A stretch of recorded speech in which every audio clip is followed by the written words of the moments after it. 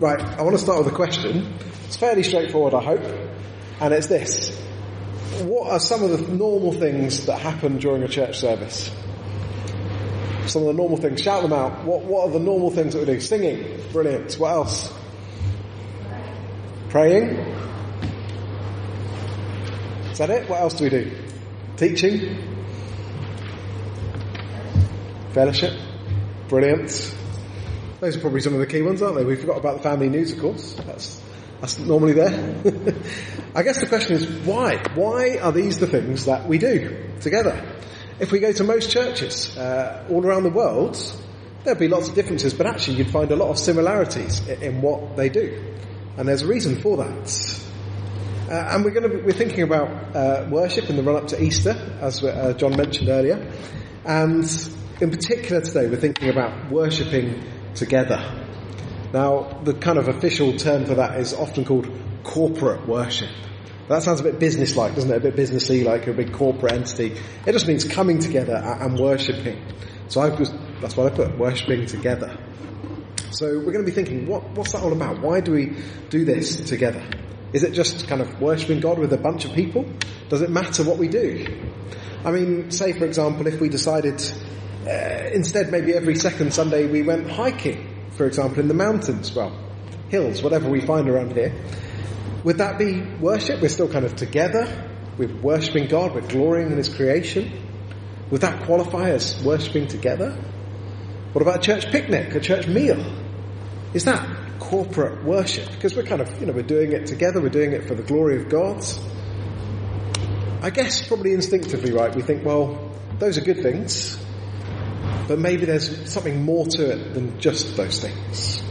And that's kind of what we're thinking about today. Why there is more to worshipping together than just things like that, for example, good as they may be. Last week, if you weren't here, we were thinking about worship in general. I'm going to give you a whistle-stop tour just to recap that. Here's the sort of definition that we came up with. Worship is our response to who God is and what He has done by humbly bowing in reverence, awe and submission and serving Him with our whole lives in the power of the Spirit. Now I know there's lots in that, but I think hopefully it's a helpful thing to understand, that we look at God, we see how great He is, we recognise that He has saved us, and then we respond by worshipping Him. We live our lives to please Him, we praise Him, and so on. And that kind of works out in three ways. We saw that our whole lives should be lives of worship, which just means it's not just, we don't just come together for an hour on a Sunday. Everything we do in worship to God. We saw that we cannot fake our worship. It's not just about looking good in front of other people in the church. It's not about just doing things because we feel like we have to. It's about our hearts, the control centre of our lives. How God looks on the inside and sees whether we're really worshipping Him. We saw there's no point really in faking it. And then we saw that actually worship ultimately is about God rather than us. If we make it about us, we've kind of lost our focus on who we should be worshipping.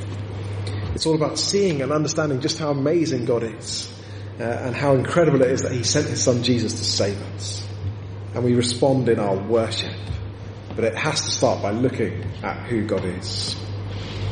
So we need that framework in place, kind of the big picture of what worship is. And then this week we're coming to think a bit more about what does it mean to worship God together? Why do we do these things on a Sunday? I have to say I need to give credit to an article by an organisation called 9 Marks. They're a great organisation that help us think about the church, and really lots of the kind of points in the material here I've kind of expanded on perhaps from that. So I'm happy to share that article with you if you think it would be helpful. Here's the headline today, the kind of big thing you need to see, and it's this. We worship together by doing what God wants us to do.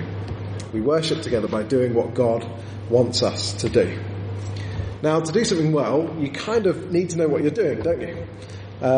Some of you, I know, came and painted our house before we moved in.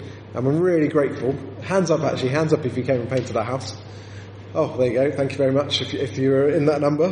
And before that happened, though, we sent detailed instructions. We sort of said, right, these are the rooms that we're going to be painted. These are the kind of walls. This wall, this colour. This wall, this colour. We kind of, laid out. This is what we'd really appreciate it if you could do. And I guess if they'd gone in and just guessed, it would have been a right mess. The rooms may have been completely different colour, not what we had wanted at all, and we might have turned up and said, well, what have you done? Why have you painted our room the pink that we chose up for Joy? Why didn't... and we might get annoyed, but then I imagine the response would be, well, why didn't you tell us? Why didn't you tell us what you wanted us to do? Well, there's a similar principle, I think, with worship, and perhaps a much more important principle. There is a huge difference, isn't there, between us and God. Think about that. Think about the difference. He is infinite and all-powerful and all-knowing. He knows everything. And we're the complete opposite, don't we? We're not infinite. We are finite. We are weak and frail. We definitely don't know everything. We can't know who God is unless He tells us who He is. We can't understand what sort of worship is pleasing to God unless He tells us. And the good news is that He does tell us. He tells us in the Bible. I think if we had to just guess how to worship God, we'd get it wrong. Our sinful hearts would just naturally kind of turn in on ourselves. I think we'd end up worshipping ourselves instead. And actually, you can look through Scripture and you see that getting worship wrong is really serious. Last week we read some of the 10 Commandments. We read these ones from Exodus 20. Exodus 20 verse 2. I am the Lord your God who brought you out of Egypt, out of the land of slavery. You shall have no other gods before me. Now, this is very clear, isn't it? You should have no other gods. It goes on to say you should make no idols, make nothing like that. And only 12 chapters later, chapter 32, if you look up that and read that story, God's people, they're sort of like, where's Moses? They're looking at their watches like, he's been gone for ages and ages. And they go to Aaron and they give him a bunch of gold and he forms it into this golden cow, this golden calf. And they start bowing down and worshipping and calling it God.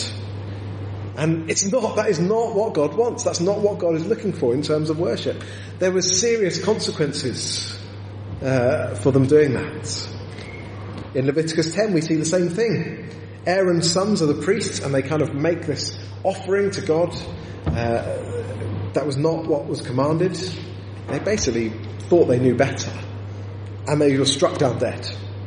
Because they weren't worshipping God as He intended. It's really quite a serious thing. If you look through Scripture, you'll see again and again that it's really serious not to worship God together in the way that He instructs us to do that. He doesn't just leave us to make it up. Because like I said, if we're just here to make it up, we get it wrong. So, what does He instruct us to do? And actually, I think a good way to do this is to think about what the early church did. Because Jesus came. Jesus changed the world. And we look at what the early church did in response, and that helps us understand what is good for us to be doing together as a church. So, I'm going to put a slide up here on the screen. I've listed a few things that the early church did together, and I'm just going to give you a couple of minutes to try and work out which verses kind of connect to which. Does that make sense? So we've got reading the Bible, we've got listening to preaching, praying, sharing the Lord's Supper, celebrating baptism, and encouraging each other and praising God in song. So maybe with the person next to you or on your own if you prefer, take a couple of minutes to look up those verses and work out which ones are talking about which. And if you've got children, help them out, do it together. Actually, children, you probably need to help your parents do it. So I'm just going to give you 2-3 minutes. There's 4 verses along the bottom. It's on the sheet. If you want to connect the dots, if you've got one of the sheets in front of you, you can kind of connect between them and then we'll look at them together. So just take a couple of minutes and have a look at those verses. Alright, how are we getting on? What do people find in the Colossians 3:16? Any particular one that they thought kind of connected with? Listening to preaching. Very good. Anything else? Encouraging each other and praising God. Excellent. Well done. That's actually what I picked. But you're right, there is preaching in there as well. So yeah, it talks about praising God in song, doesn't it? It's very clear, kind of singing to God with gratitude in your hearts. That's a really good way to be praising. And what about Acts 2:41? Anyone find anything in there?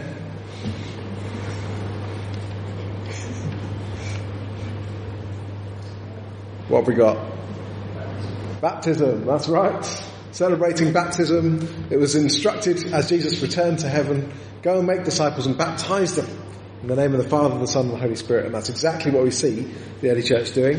And then next verse, Acts 2:42. What do we see there? Quite a few things there. Shout them out if you know what I'm talking about. Lord's Supper, yeah. Breaking bread together. Praying. Anything else? Listening to preaching. Brilliant. Lots in that one. And then the last one. There you go. Listening to preaching. And also it says the public reading of Scripture. So that's why we don't just have a sermon, we also make sure we read the Bible together, because there's something really amazing and special about just being able to read God's Word and to understand it together is a really good thing. So kind of a little web there you can see. I wanted to do that just because I thought it was good, rather than just you taking my word for it, you can see, even in just a few verses, that Scripture is really clear in terms of what the church were doing. And let me encourage you that this is a very sort of basic list. If you want to go and search, go and find out some of the other things that they were doing. I'd love to see if you can find some more. So worshipping together is doing these things, doing the things that God has shown us in His Word. We do them together as a church family. Now, you might be looking at this list and thinking, there's something quite big missing here. What about things like spiritual gifts? And of course, I think all of these things involve spiritual gifts to some extent, but there are other ones, aren't there, like things like prophecy and things like that. And that's a big topic, basically. I focused today on some of the priorities that are laid out in Scripture. And I'm not saying that spiritual gifts are not prioritised, because I think you look at passages and you see that they are. But actually the understanding of passages like that is really debated. People take a wide variety of positions on how those are understood. So I think it's going to be something important for us to think about in the future and look at and understand well. And I think it's our intention to do that as a church. But for now, we're just getting back together after COVID and us joining the church. Our focus, we really want to be on the core things that we know we're all going to be in agreement on. Things like this, things that are, the core things that we should be doing as a church. So come and talk to me if you've got questions about that. We're not deliberately, just sweeping that under the carpet. I want to be clear on that. Hopefully we've seen that God makes it clear about how we worship Him. And I know that I've sort of said last week, well, it's actually about all our lives. It's not just about the hour on a Sunday that we come together. But this time is really important. It is a really important thing for us to do. Because actually it does things that worship on our own doesn't do. And for the last few minutes, I just want to talk about some of the ways that happens. Here's a kind of key way that worship helps us, worshipping together. It displays the unity that comes only through Jesus. Displays unity that only comes through Jesus. So yes, worshipping God with everything we do is really important. And it's a great privilege to spend personal time in devotion of prayer and reading God's Word and worship. But there is something really special, isn't there, about coming together as God's people to praise Him. And that's so important for us to see, that as we do these things, as we sing and pray and read and hear the preaching, we're bringing ourselves together, and we're showing the world around us that actually there's a uniqueness going on in this room. Because the only thing that brings us together is our faith in Jesus. That's true, isn't it? That's the beauty of church. If you look around, I guarantee you there'd be people here that you would never have met otherwise if they weren't believers in Jesus. You would have no idea who they are at all. Different ages, different backgrounds, and the only reason we're here is because we know we need Jesus, and that unites us. We are sinful. We can only be saved through Christ, trusting His grace, trusting in His sacrifice on the cross, and that's what brings us and unites us together. I guess there's a challenge there, isn't there? Because you might read that and think, well, it doesn't often feel like that. Something that should be displaying our unity can actually sometimes be a real point of division and difficulty. Maybe it feels like that if we don't always sing the songs that we like the best. You think, oh, why are we singing this one again? I want to sing that one. Maybe it's, maybe you feel that tension because the children are, in the service for too long, or not in the service for long enough, or the children are causing too much noise at the back and causing a distraction. Obviously our children would never be like that, of course. Well, we're church family. We hopefully tolerate and we enjoy that to a certain extent because we're church family together. Maybe you're grumpy when the sermon goes on too long. I'm sorry if that's the case. Or if we're not praying for the right things, maybe that's what it feels like.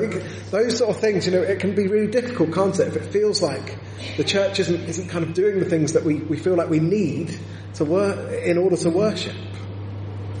Actually, sometimes something that's supposed to kind of reflect this amazing unity can be quite selfish, can cause trouble. And so I think there's a challenge here for us today to think about the attitude that we come to church with. When I was at university, quite a lot of the students would kind of do this thing where they'd go to a big church in the morning. They had a great band and really lively music and this lovely sort of time of worship, and then they'd go to a different church in the evening because it had sort of better Bible teaching. And that was their kind of rationale. I was like, well, I love the worship in church A, and I love the teaching in church B, so I'll go to one and then I'll go to the other and just sort of hop between the two through their time of university. Now obviously I've already said that worship is more than music, so we know that. But there's a bigger problem here, isn't there? Because you see, that attitude was very selfish. It was more about what they got out of it rather than the unity that they could have shown as a church family. They weren't thinking of other people. And actually I think the people who chose either to go to church A or go to church B and just sort of got involved in those churches and became part of the church family, I think they really grew much more in their faith through their time of university. You saw it in them, rather than the people that kind of hopped between the two and never really felt at home at either. But there's an interesting attitude, isn't there? I think that's something we need to examine our hearts.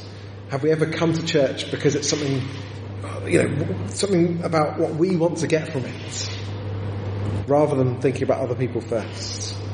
We need to remember we're united around our need for the gospel. We need to worship God together because we all need Him. That's why I read that passage from Colossians. That's how we fight against this.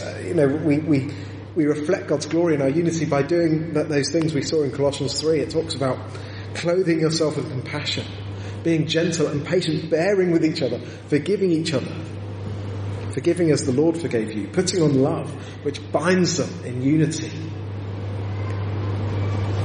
It says you are members of one body, you're called to peace.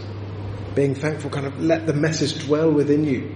Be united with these things. Sing with joy. I just think it's a really powerful passage that kind of connects what we do on a Sunday with that unity and that special bond that we have thanks to Christ. So that's a challenge, isn't it? How do we reflect that? Can we grow in reflecting that unity more closely?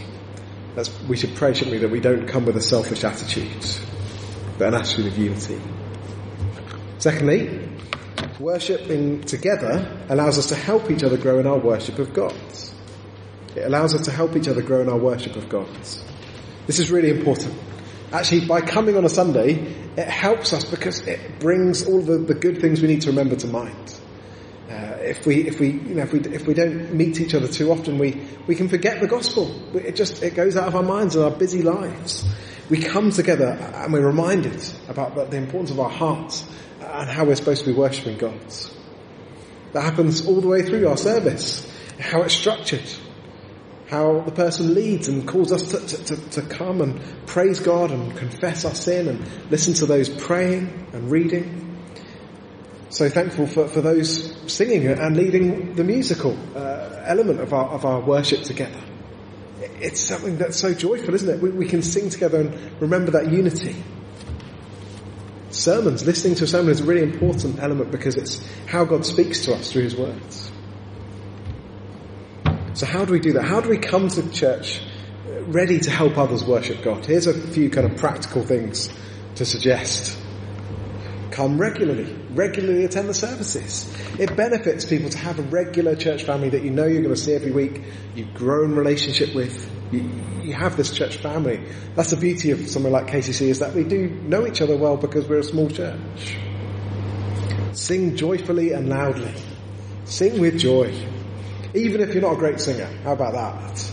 But there's something, if we all sing with real kind of heart, real spirit, it draws each other in. We sing together, united around our need for Christ. And actually, even just considering the words that we're singing, sometimes, I'm thinking about, I've got to come up to the front and preach soon. I've got kids screaming at the back, and I'm not engaging with the words of the songs. It's just kind of, you just got it on autopilot almost. It's not much good for your heart if that's happening. It's worth, chewing over the words as you sing and letting them draw into your heart and do good things in your heart. Engaging with the sermon. I can see people looking at me. That's always a good sign that people are listening. But why not listen attentively? That's why we've got the note sheets for you to take notes on. Talk about it with people through the week or after the service. Talk about what it means to live it out. Pray for each other. That's what we want. We want a culture where it's just our natural response is to pray for one another. It's an instinct that we're just talking and then we go, do you know what? We should pray, shouldn't we? Whether it's giving thanks or whether it's because we're in need. We want to bring things to God together. That's why we have a prayer team on a Sunday afternoon. Just let me encourage you to use it. If you feel like, I would really benefit from someone praying for me this afternoon. There's no embarrassment. There's no judgment. There's no one going like writing it down on the back. Why are they getting prayer? Oh dear. That's not what it's about. It's just about coming and supporting each other. And then helping our children. We don't want it to be a case, do we, where it's just kind of tolerating the service before they go out to the clubs. We don't want it to be that. We want to try and help everyone see why we do these things that are commanded in Scripture, why they're so good and so important. That's why we want to help each other do that. And I know that's hard. So if you've got ideas, if you've got ways that we can improve in that, I'd love to hear that. I'd sum it up like this. Hebrews 10:24. Let us consider how we may spur one another on to love and good deeds. Worship is a really important aspect of this, isn't it? Remember, it's our hearts worshipping God. How do we spur each other on to love God more, to serve each other better, to serve the world? Thirdly, worshipping together is a way of strengthening each other. It's kind of similar to the last one, but it's slightly different. Because that one was more thinking maybe more vertically, yeah. Thinking about, our relationship with God and how we grow in that relationship. But actually it's also kind of horizontal. In Ephesians it talks about speaking to one another with psalms and hymns and songs from the Spirit. So we don't just sing to God, we sing to each other. We sing to draw each other and encourage each other. That's really important, isn't it? Because we are weak people. And we need that reminder, we need that sort of encouragement about the great truths of Scripture. We need to remember to persevere. And actually doing that together, coming together and encouraging each other to persevere in our faith is really important to do that. That's why, remember, I started reading that verse in Hebrews. The next verse says, do not give up meeting together, as some are in the habit of doing, but encouraging one another all the day as you see the day approaching. They're told, stop, whatever you do, don't give up meeting one another. It's so important to come together because we get strength and encouragement from this. One of my friends who I grew up with became a Christian at university. And I remember her telling me, and I was so thankful and I was really excited for her. But then we were speaking and I said, well, which church have you decided to go to? And she said, actually, I'm not going to join one. It's more about my relationship with God. That's the important thing. I don't really need a church. It's just about me and Jesus. And on the face of it, you think, oh wow, that sounds really spiritual and wise, doesn't it? But actually it's a warning sign, because we see it's not a good thing to cut yourself off from other believers. We need each other. And church is a gift from God. Believe it or not, it's a gift because we need each other to grow in that strength and encouragement and understanding of the gospel. Sadly, I've lost touch with this friend. I don't know if she's still following Jesus, to be honest with you. I just don't know. But I pray that she is. But it's hard to know. Something important, I think, for us to remember, isn't it? That we come together, recognising that we are weak, recognising that we need each other to encourage us if we're going to run the good race, we're going to persevere in our faith. Finally, worshipping together gives us a taste of heaven. How's that for a final point? That's a good one, isn't it? It's often been observed, if you look at Scripture, that actually it begins in the Garden of Eden. It's this wonderful place, but then actually it ends, look at the picture, it ends with a city. Heaven is this place where the whole community of God's people come and dwell with Him forever and praise Him and delight in His glory. And when we do that, when we come together on a Sunday, it's like a sort of photo, like a little snapshot of what that experience is going to be like. It's going to be unbelievable. Here's a few verses from the book of Revelation that just help us understand this. Then I looked and heard the voice of many angels, numbering thousands upon thousands, and 10,000 times 10,000. They encircled the throne and the living creatures and the elders. In a loud voice they were saying, "Worthy is the Lamb who was slain, to receive power and wealth and wisdom and strength and honour and glory and praise." Then I heard every creature in heaven and on earth and under the earth and on the sea and all that is in them, saying, "To him who sits on the throne and to the Lamb be praise and honour and glory and power forever and ever." That is a staggering sight. Everything in all creation worship him. Isn't that a staggering thing? When we come together on a Sunday, we get a glimpse, just a glimpse, of what it's going to be like to be part of that final congregation of heaven. Somehow heaven will help us, it will help us understand what heaven's going to be like in a more real way. Help us maybe understand the value of what it means to follow Christ. It is good to think about this, isn't it? That actually, despite the brokenness of the world around us, that we are part of, that actually we are made for a different destination. We are made for the glory of heaven. And if we act in response to that, if we act in sort of light of that truth, then we live this out, don't we? We live our lives for God's glory. That's why we need to remember, it's going to be so glorious to praise God forever with his people. It's especially good when life is really hard and life is difficult. We need again to remember those promises, don't we? That actually the final dwelling that he has prepared for us, it seems so far away.